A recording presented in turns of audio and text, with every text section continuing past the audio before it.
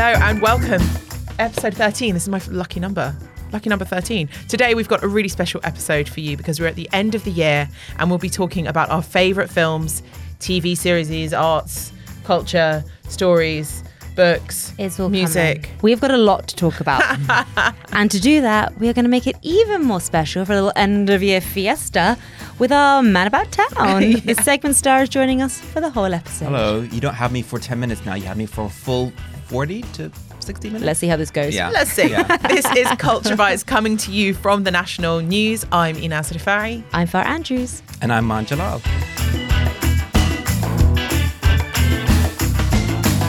Hi. Hello. Hello. So here we are. We're going to talk about books first of all. What a year. Your favourite subject? Year? My favorite topic. Then How kick many us books off. did you guys read? Oh, I will kick us off. How many books did you guys read this year? 3. I've already read about 20. Okay. Oh, that's good. Yeah. I have children. Yes, I listen, have a busy life. You probably read the same book over and over again to the kids. Yeah, you read way more books. So Yeah, I've read loads of Julia Donaldson. I'll also be full disclosure, total honesty. Some of that 20 asterisks will be audiobooks that I've listened to and from work. I mean, listen. I think that is reading. Does Okay, that still fabulous. count? That is 100%. Of course, because it's before probably- books, we all sat around the fire and listened to stories, and that's Yeah, we storytelling. did. That's reading. That's reading. So 50, like 50-50 then. Yeah, Roughly a book a month, audiobook a month. That's a nice ratio. it is. Oh God, I feel so uncultured right How now. about you? You're probably like 45. No, like 40, Oh, okay. 42. I mean, I Pull that number out of nowhere. it's actually, I read a lot more during lockdown because that's all. Yeah. I mean, I try and do like a book I'm a very fast reader. And I usually have an course you audio. are. So I usually try and do as many books as I can, but this year was. So narrowing that down, Yes. that 41, 42 to maybe 45, must have been tricky. So what was your book of the was. year? So my book of the year was the book that was the most unexpected that I liked. Mm-hmm. And it's not a fiction book, it's a memoir. And it's Julia Fox's memoir, Down the Drain. So you guys know Julia Fox, right? Yeah. Yes. So people know her as Kanye West's Yeah. like girlfriend for a month or whatever. I know her as Sandberg's, Yes. muse. Uncut- I know Yes. her for her interesting fashion. Yes, exactly. So it's interesting because we all know her for something. Is she a meme? Is she a fashion girly? Is she like a rapper's girlfriend for a month? Is she a muse? Is she a muse? And I thought, I assumed, never make assumptions, that she's like some privileged rich girl who just hangs out with these famous people and became famous. But no, when I read or listened to her memoir, Down the Drain, she's actually an Italian immigrant to America. She was born in Italy, left Italy when she was 6 or 7. Her family, she comes from a very...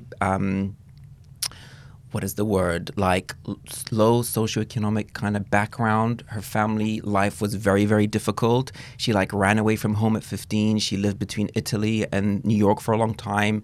She had a lot of friends that were very involved in the party scene, the drug scene in New York in the early 2000s. And what's really interesting is that she's our generation. So I kind of got to read from her perspective how the internet kind of came into her life with the messaging apps. What was it called? MSN Messenger, Yeah. MySpace. And it was so fascinating hearing her talking about, my friends are on this thing called MySpace. What is MySpace? And it's one of the first times I'm reading about somebody from our generation, our age, discovering that, you know?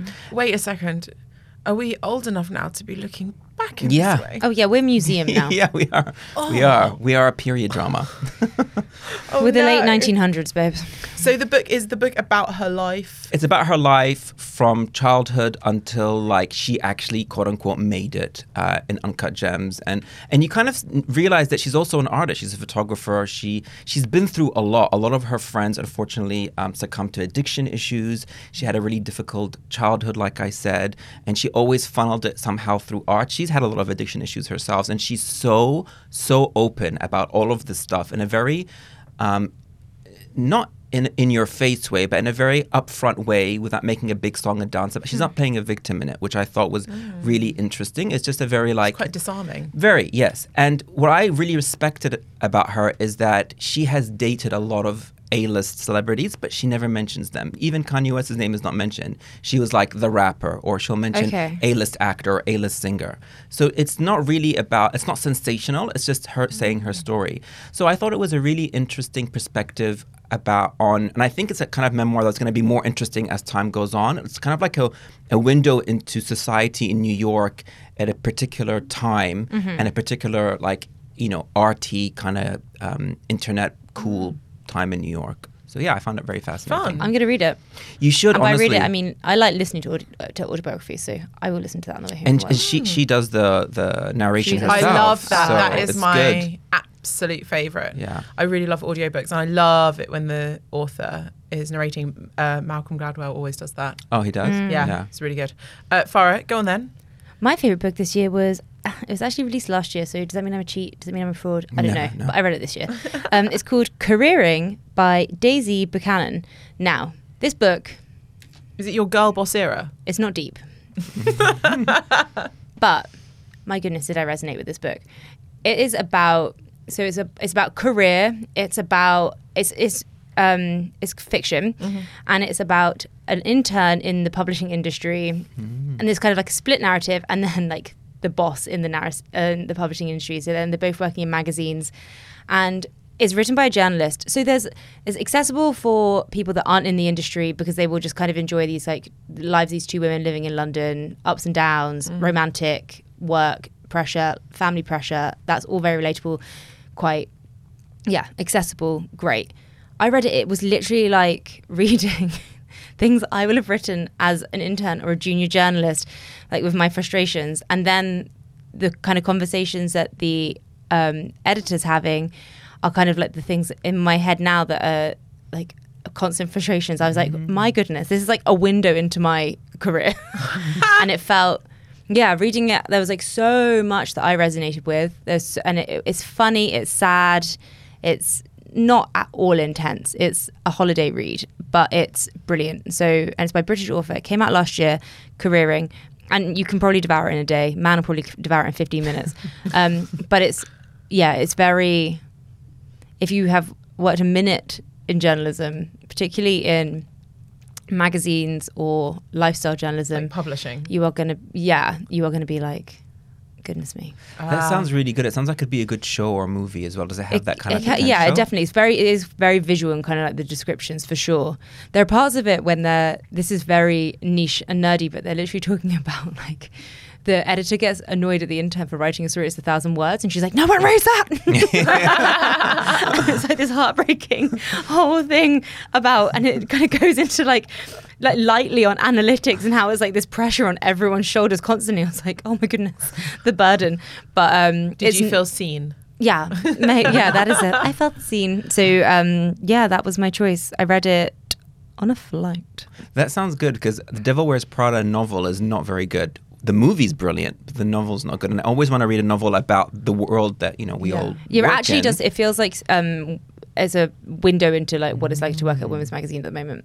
I mean, I've not worked at Women's Magazine for 5 years, but I still work in publishing, obviously. So yeah. Cool. I might read it. So I'm going to say my book of choice. Please. So since moving to the UAE, it's been recent, I've joined a book club. Oh, cool. Because that's what you do. It's a nice way to meet people with mutual interests, and also to get you reading. To get me reading, because as you both know, I find it quite difficult. And the first book we chose was Yellowface, which I know you've read as well. Yes, I loved it. It was a good book. And it's by R.F. Kuang, and it's a book basically about a woman who steals a book from another woman. Ooh. Yeah, it's quite interesting. So there's this Asian American author who's written a book about China from an Asian American standpoint. And she, unfortunately, it happens quite quickly, so I'm not giving away any spoilers, but she unfortunately passes away very quickly. But she's in the company of her very super duper white friend, who finds the manuscript and decides to just present it as her own piece of writing. Right. And so then we get into this whole kind of like race thing with writing, with publishing, but also about this woman who is then masquerading as somebody who really understands Chinese and Asian culture, but she doesn't.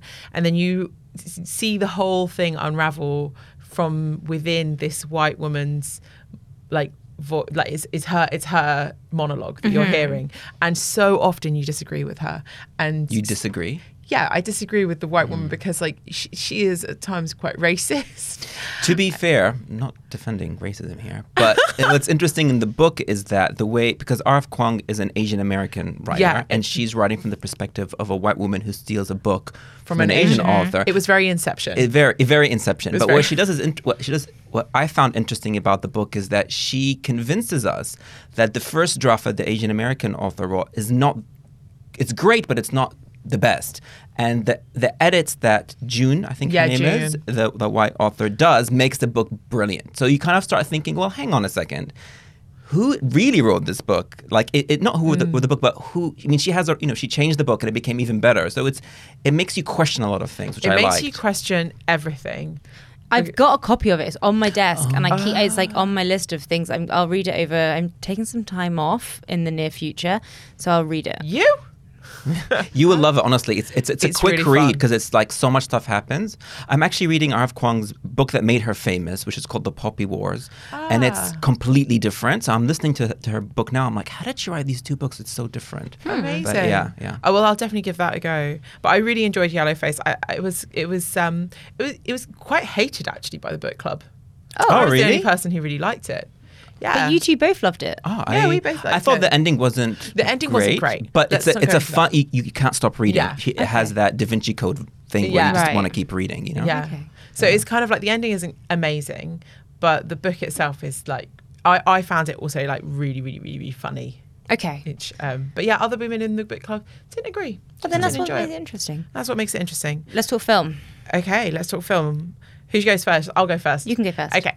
So my favourite film of the year, which isn't one that I've mentioned because I mentioned Naga on an episode recently, and that still is a standout movie for me. The Saudi film about a woman who gets like lost in the desert. It's brilliant. Definitely watch it. The other film is one that I watched with my children, and I find it so difficult to just kind of like concentrate on kids' films because they are so tedious and I have to sit through so many of them. But I usually scroll on my phone. But this one actually held my attention. It's Leo, and it's about a lizard who kind of just finds out that he's about to die. So he's got like this year to live, and he thinks, I'm going to escape.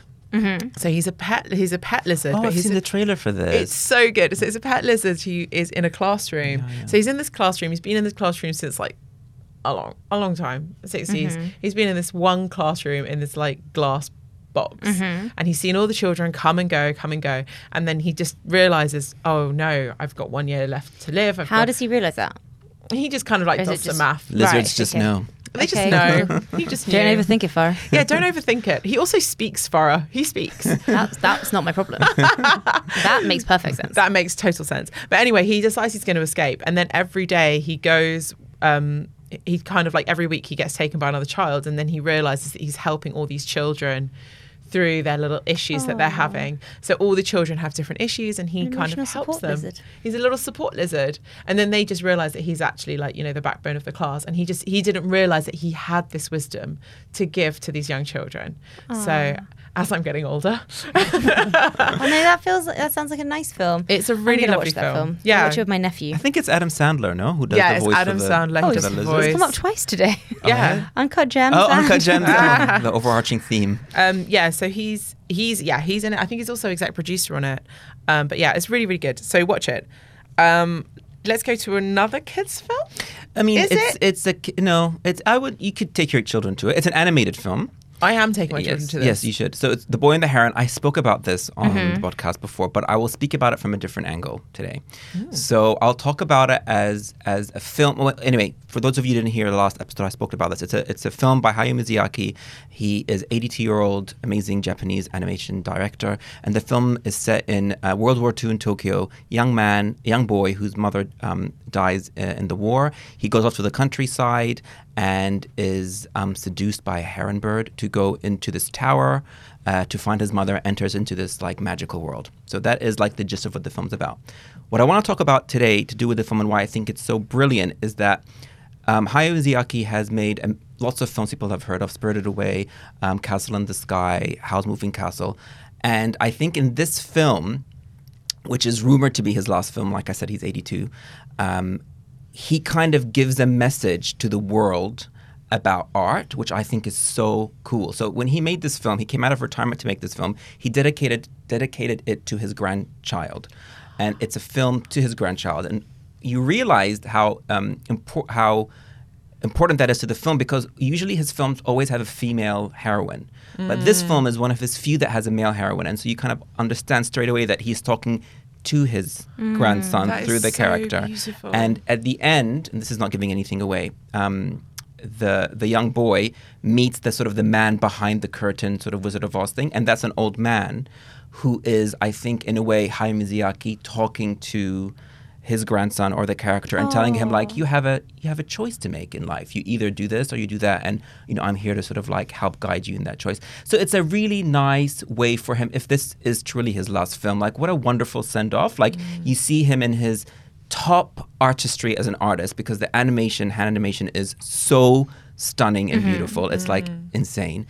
And also it's such a beautiful message to give your grandson, but also to the world, because he asks us, because Hayao Miyazaki is a massive pacifist. He's anti-war. He didn't even go to the Oscars in 2013 when he was nominated for Spirited Away, because he was against the invasion of Iraq. So he didn't go to the Oscars that year in protest. Yeah. So his message in that film isn't only to his grandchild, but it's also to the world, asking them, like, we need to look inward and think about what world we're building and what world we're leaving for our children as well. So it's a beautiful film. Yeah, I watched that again. I'm probably going to watch it a third time. Yeah, I'm definitely. I've put it in the diary to go and watch that. Yeah, I don't know. Sometimes his films can be a bit dark for my youngest. How old are your youngest? 4. Yeah, there's some imagery there that's scary for sure. Yeah, like the Spirited Away with the parents and pigs. Yeah, that really freaks my. Yeah, I mean, this one has parakeets that are giant that like human meat. So fun. Yeah. Farah? On that note. So my favorite film this year. I thought about this a lot. Obviously this year for film has been like kind of basically from May, we haven't had the roster of films that we were expecting. So there's been a lot less as like kind of big push. Films have been released, but there have been a lot of things pushed back. Was I going to go deep? Was I going to go heavy? You're going to go far. I went far, and I went for the film that I did genuinely enjoy the most, and it was Barbie. Yes. And the film, it was like an experience. It was a cinema experience. I liked that. It was a cultural experience. It was a cultural experience. It was a big moment. Is the film perfect? No. Does it make me irate that the worst thing that can possibly happen to Barbie is that she gets cellulite? Yes. I don't like that as the theme. However... And I don't think that's good for like girls and women to watch and hear. However, did I like the attention to detail? Yes.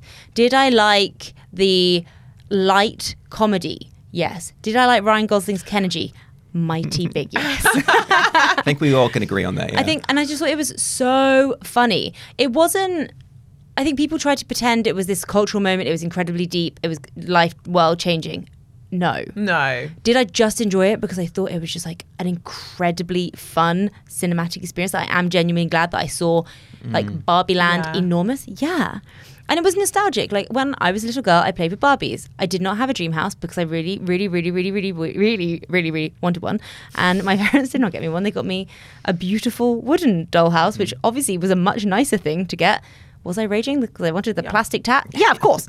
Yeah, we all were. I remember I really wanted one of those like plastic cars. They had like these. The plastic car. They had the car with the actual lights. I really wanted one. The caravan, the Barbie's camper van, so she can go on a lovely little holiday with Ken. My parents got me the horse. That's quite nice though. Equine Barbie. I liked the B characters being the like old Barbies, the discontinued Kens. I just thought it was very fun. It was a mess at times. Like the whole Will Ferrell bit is a mess, but the whole what? Sorry, Will Ferrell when he's the Mattel boss. Yeah, that's chaotic and it didn't really make sense to me. But everything in Barbie Land, I was in. Would you watch it again?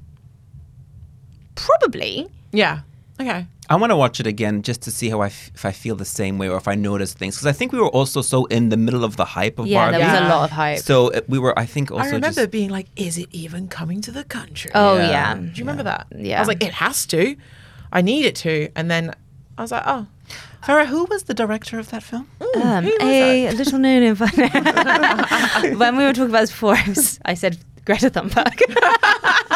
Common mistake. It was Gerwig. But it's a common mistake. Greta Thunberg's too busy to be directing films about Barbie. But do you know what Greta Thunberg? Oh my God, I just did it. Greta Gerwig. Do you know what Greta Gerwig is directing next? Which I think is really interesting. We spoke. Is it Narnia? Yeah. Isn't Wait. that interesting? Yeah, she's directing the new Narnia film. I think you got it wrong again. No, it's Greta Gerwig. Greta Gerwig. Is Yeah. filming. Did I say Oh my God, Greta I'm Gerwig. so sorry that I've put this out there, guys. What have you done to my brain? There's only 2 Gretas. Yeah. Maybe. So she's doing the Narnia. So that's going to be interesting. Yeah, that will be interesting. Well, that'd be really fun. I hope there's going to be hype around that because that's that was one of my favorite books. I like Same. that a lot. Same. Yeah. Should we talk television? Talk television. Go on, you go, Farah. Oh, I'll kick us off. I'm quite passionate about this TV show. I've spoken about it probably on here, to be honest. If you haven't seen this, where have you been? The Bear. The Bear. Series 1 last year. Series 2 this year. Series 3? Hopefully next year. Inshallah. It's been renewed. It's coming. Season. Yeah. So I love everything about this show. I love that it's kind of 30-minute digestible episodes. Behind. I love that it's now I've adopted kitchen language in my own home. Behind. I love the intensity, the drama, the chaos. It is not a relaxing watch. Don't watch it maybe if you've had a bad day at work. You've watched it? No, you told me to watch. I haven't yet, and I worked as a kitchen hand for a year at university, Did so you? it might trigger me. So I'll give a kind of elevator pitch. Jeremy Allen White plays Kami, who is a Michelin star quality chef in a New York kitchen, and he inherits his brother's kind of like, what's the American version of like fast food, easy family restaurant. Kind of in the UK, it'd be like kind of greasy spoon vibe. And so it's about him coming in with his like incredibly high culinary standards, but then realizing that isn't actually what people want. People want like family spaghetti. They want really good meat, and it's Italian American family. And so he's trying to, in the first series, he's trying to make a success of it, as it was the restaurant. It was called Beef. And then in the second series, sorry to anyone to like close your ears if you haven't watched series 1 yet. In series 2, they close the original restaurant and then they make it into their new kind of like middle ground of like incredible food but very accessible, and it's amazing. In series 2, there are extraordinary cameos. We're talking Olivia Colman. Yeah, we're mad. talking Jamie Lee Foxx. We're talking like the guest stars are wonderful. Joel McHale. And they're very funny in their roles. This show goes to Copenhagen, which I think is kind of globally acknowledged as like the foodie capital. And they were just like the character arcs are all like so heartwarming. The character Richie, I genuinely like cried with happiness about his character's like progression in the show. I just loved it. And the music is great. The food looks incredible. I want to eat all of it. And that is the end of my TED Talk. I like that pitch. That was a good pitch. Yeah. I loved it. Yeah, I really did enjoy Bear. I think that the way you described the tension, that was like nail on the head. The Christmas It's episode. the Christmas episode is genius. Seven fishes. If you're just going to watch one thing, just watch the Christmas episode. So it's not really about family, like a family restaurant. It's more about like there are the family all work together. elements. There are family elements, and then in the Christmas episode, they go to the main protagonist Kami's family, and they see their crazy Italian Christmas, and it's, my goodness, it's intense. So, Okay. yeah, it's a lot, but it's good. It's really, really because good. your show is about family, isn't it? Yes. Ooh. Segue. Segue. Okay, so my favourite show is Succession, which came to an end this year. I think we've spoken about it before, but I just... We haven't. We spoke about it in our pilot that never... Oh, the pilot that never aired. Yeah. Okay, so I'm going to talk about it now. Succession, great show. If you haven't seen it, you have been living under a rock. But I respect that.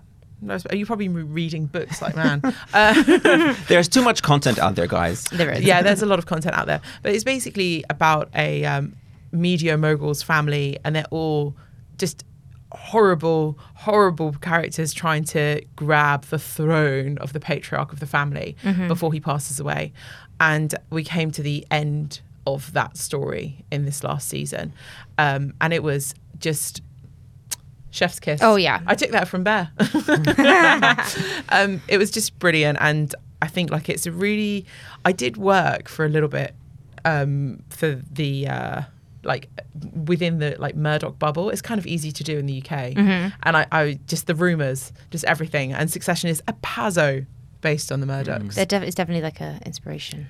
Go on then, man. It was difficult. I had to think like which show I loved this year. I was this close to picking The Real Housewives of Beverly Hills, but I will save you guys from all of that. And I picked instead. I wish you had. I wish you had spoken about it. Yes. Okay. So Wheel of Time fantasy series about a group of friends, a found family that get together and are trying to stop the evil guy from destroying the essence of time, basically. It's based on a really famous 1990s series of novels of the same name, but it has Is it an Rosamund American Pike. show? Okay. Rosamund Is it Pike. very fantasy then? It's very, very, very, very fantasy. Amazon Prime, Rosamund Pike, she's brilliant. She's such a good actress. She's an incredible actress. She's amazing. And it's just that Game of Thrones vibe, right? Like politics, fantasy, otherworldly stuff, great acting. I'm surprised there's not been more hype. Like I said, there's too much content now. There's too much content. Yeah. There's too much content.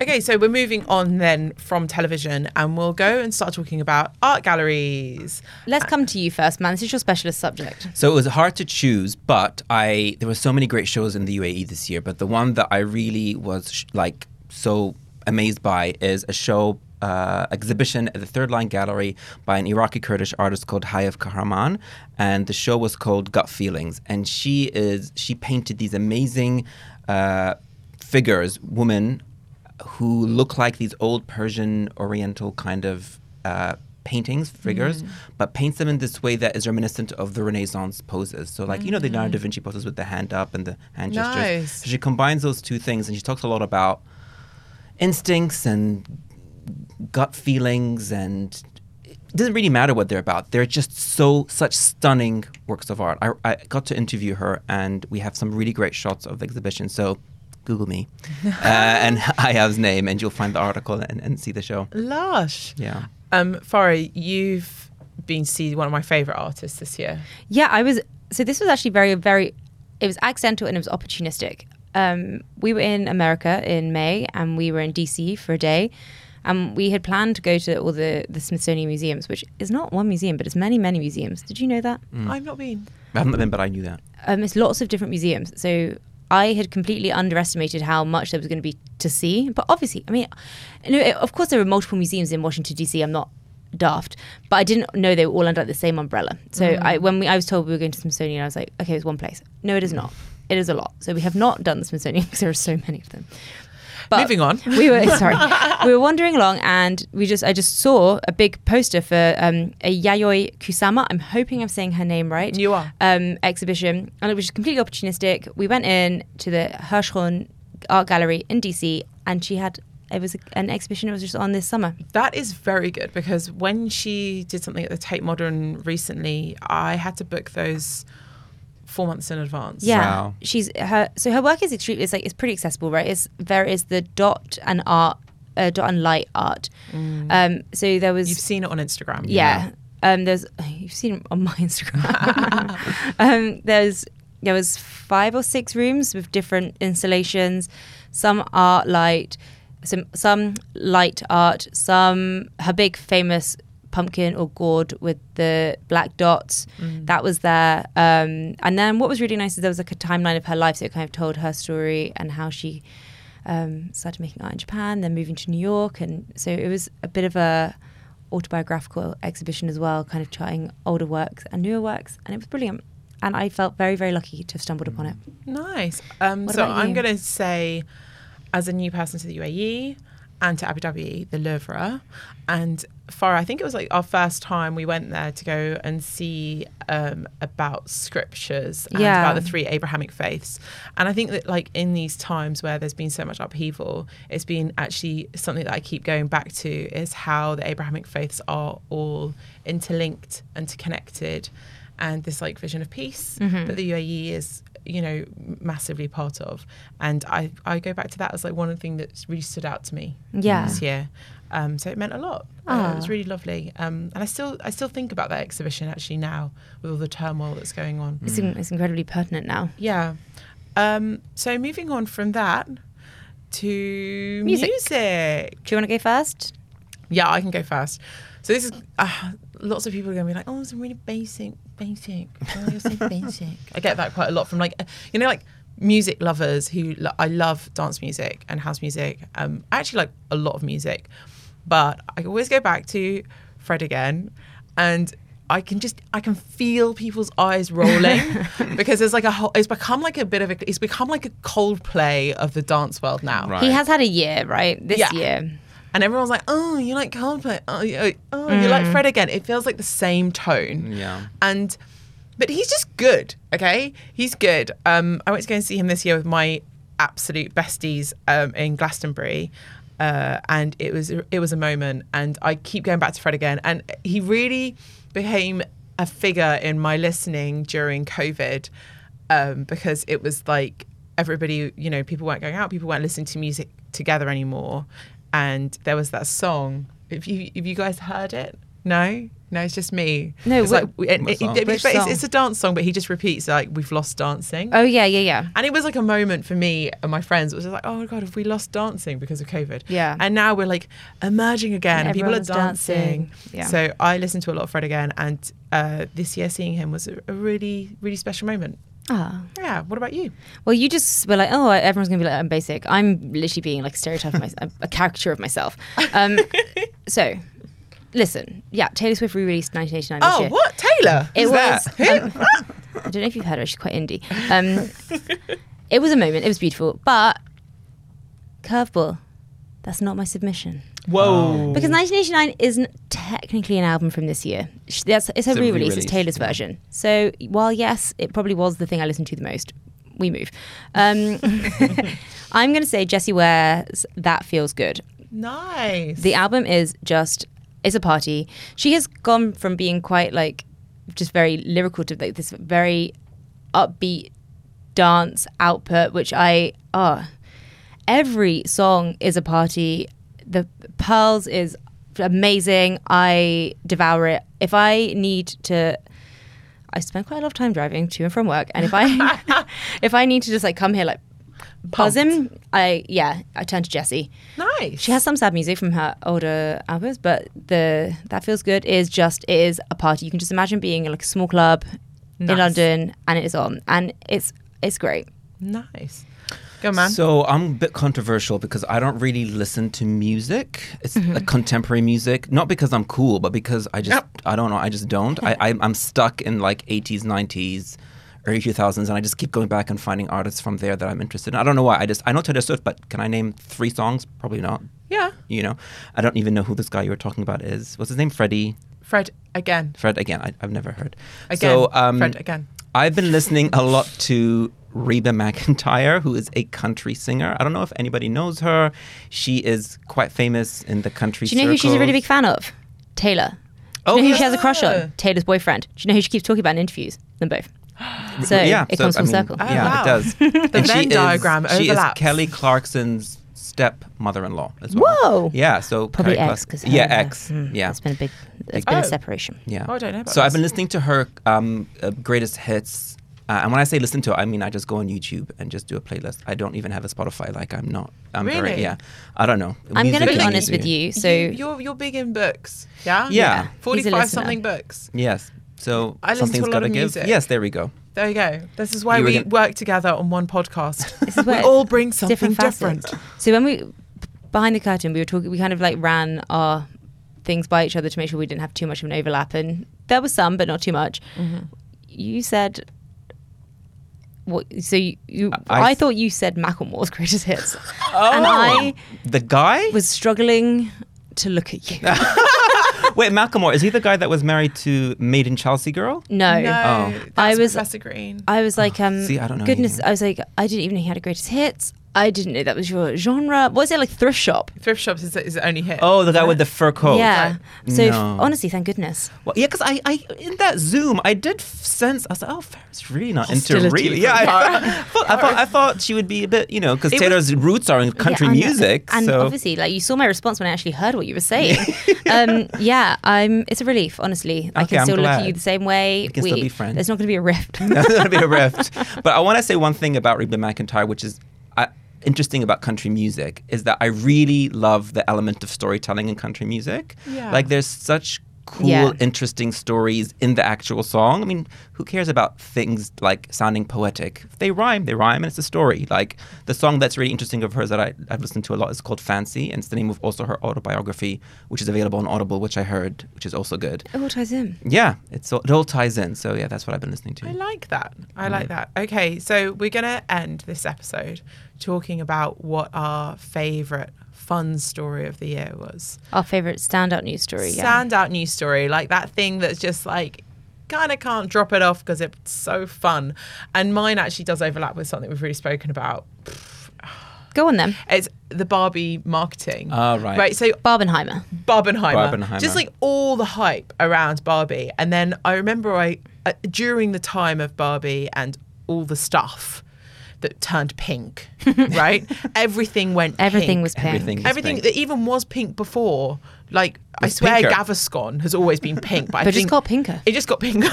And also just capitalised on. Just capitalised. Like, own your Barbiness. Yeah, everything suddenly everything that was pink became Barbie and vice versa. It was just weird. But then I remember I did get through this PR email at the same time, and I was definitely reaching my limit. And I got this PR email about a dosa cafe that had done pink dosas, and I was like, I've had enough. Stop it. Just stop it. I was like, you can't keep doing this. Dosas are fine. We all love Indian style fermented pancakes. We don't need to make them pink. But yeah, that was my favorite fun. Very passionate. But do you know what's great about the whole Barbieheimer thing? Yeah. Is that it's a movement that started from the ground up, like from online culture, and then it exploded, and the execs were like, "Hey, these kids are onto something," and they like did a whole thing. I love that when internet culture actually goes above. Like, I think it was really cool about it. Yeah, there's a word now to describe somebody who's in internet culture. Is there a word to describe the person or the movement? Like, yeah, or something like the movement. I'm gonna research Let's Google, it. I'll yeah. Google it later. Not now. Do you want to do your news story or do you want me to do my Yes. story?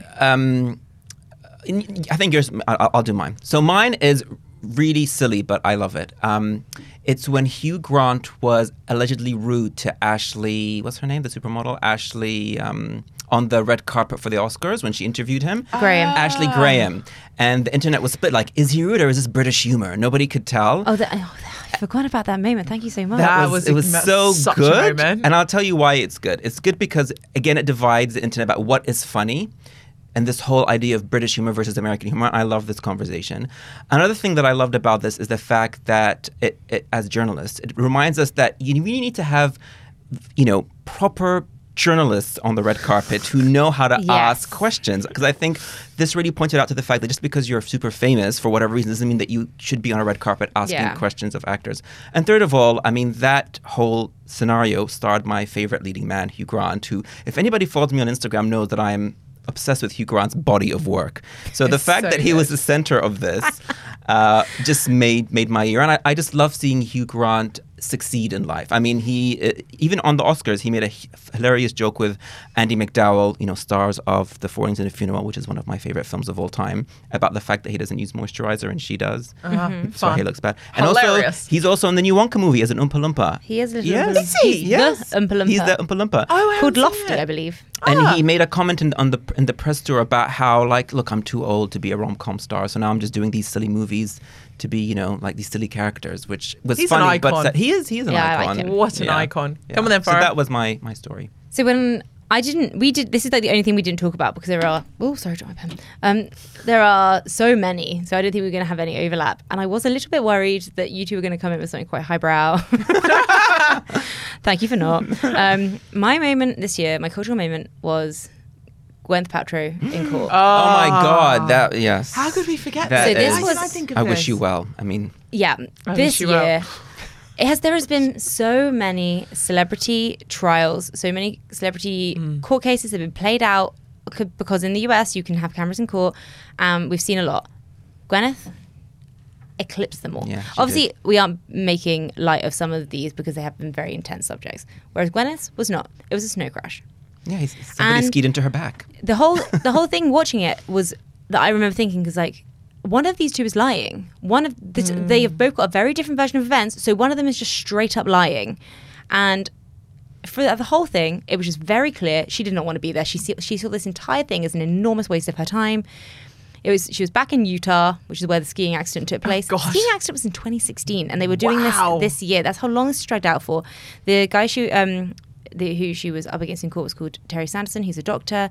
And then obviously everything was kind of ruled in Gwyneth's favor. She was my favorite line was when there was like, have you lost anything in this? Because Sanderson did claim that he impacted his professional career, which is obviously terrible. But now he's been convicted as a fraud, so we can. But have you lost anything, Gwyneth? She's like, yeah, well, I missed out on a half day of skiing. Such a great line. Oh, what my a line! God, that's so good. Every day she was in court, she looked perfect. Immaculate. She was in like the Row, Celine, her own Goop clothes, Prada. Her notebook was I mean, she was just so good. She is literally Gwyneth Paltrow. Yeah. So I think the interaction with her and the opposing person's lawyer was so hilarious, because that lawyer was trying to get her 5 minutes of fame. Oh, for sure. Yes, it was good. For sure. Oh, was she trying to do the Johnny Depp lawyer thing? Very much so. That was my favorite show of the year. Who cares about Wheel of Time? The Gwyneth Paltrow thing was my favorite show of the year. In London, they've turned it into a theatre show. It's also a musical, Comedy Gold. Oh. That was only announced last week, I think. And so, yeah, I leave you with these words. Man's already said them. I wish you well. Thank you so much for joining us on our year at Culture Bites, the end of this year. We only started in September. Yeah. We're going to have more to come in the new year. So we all, from here at Culture Bites, wish you a Happy New Year. Bye. Bye.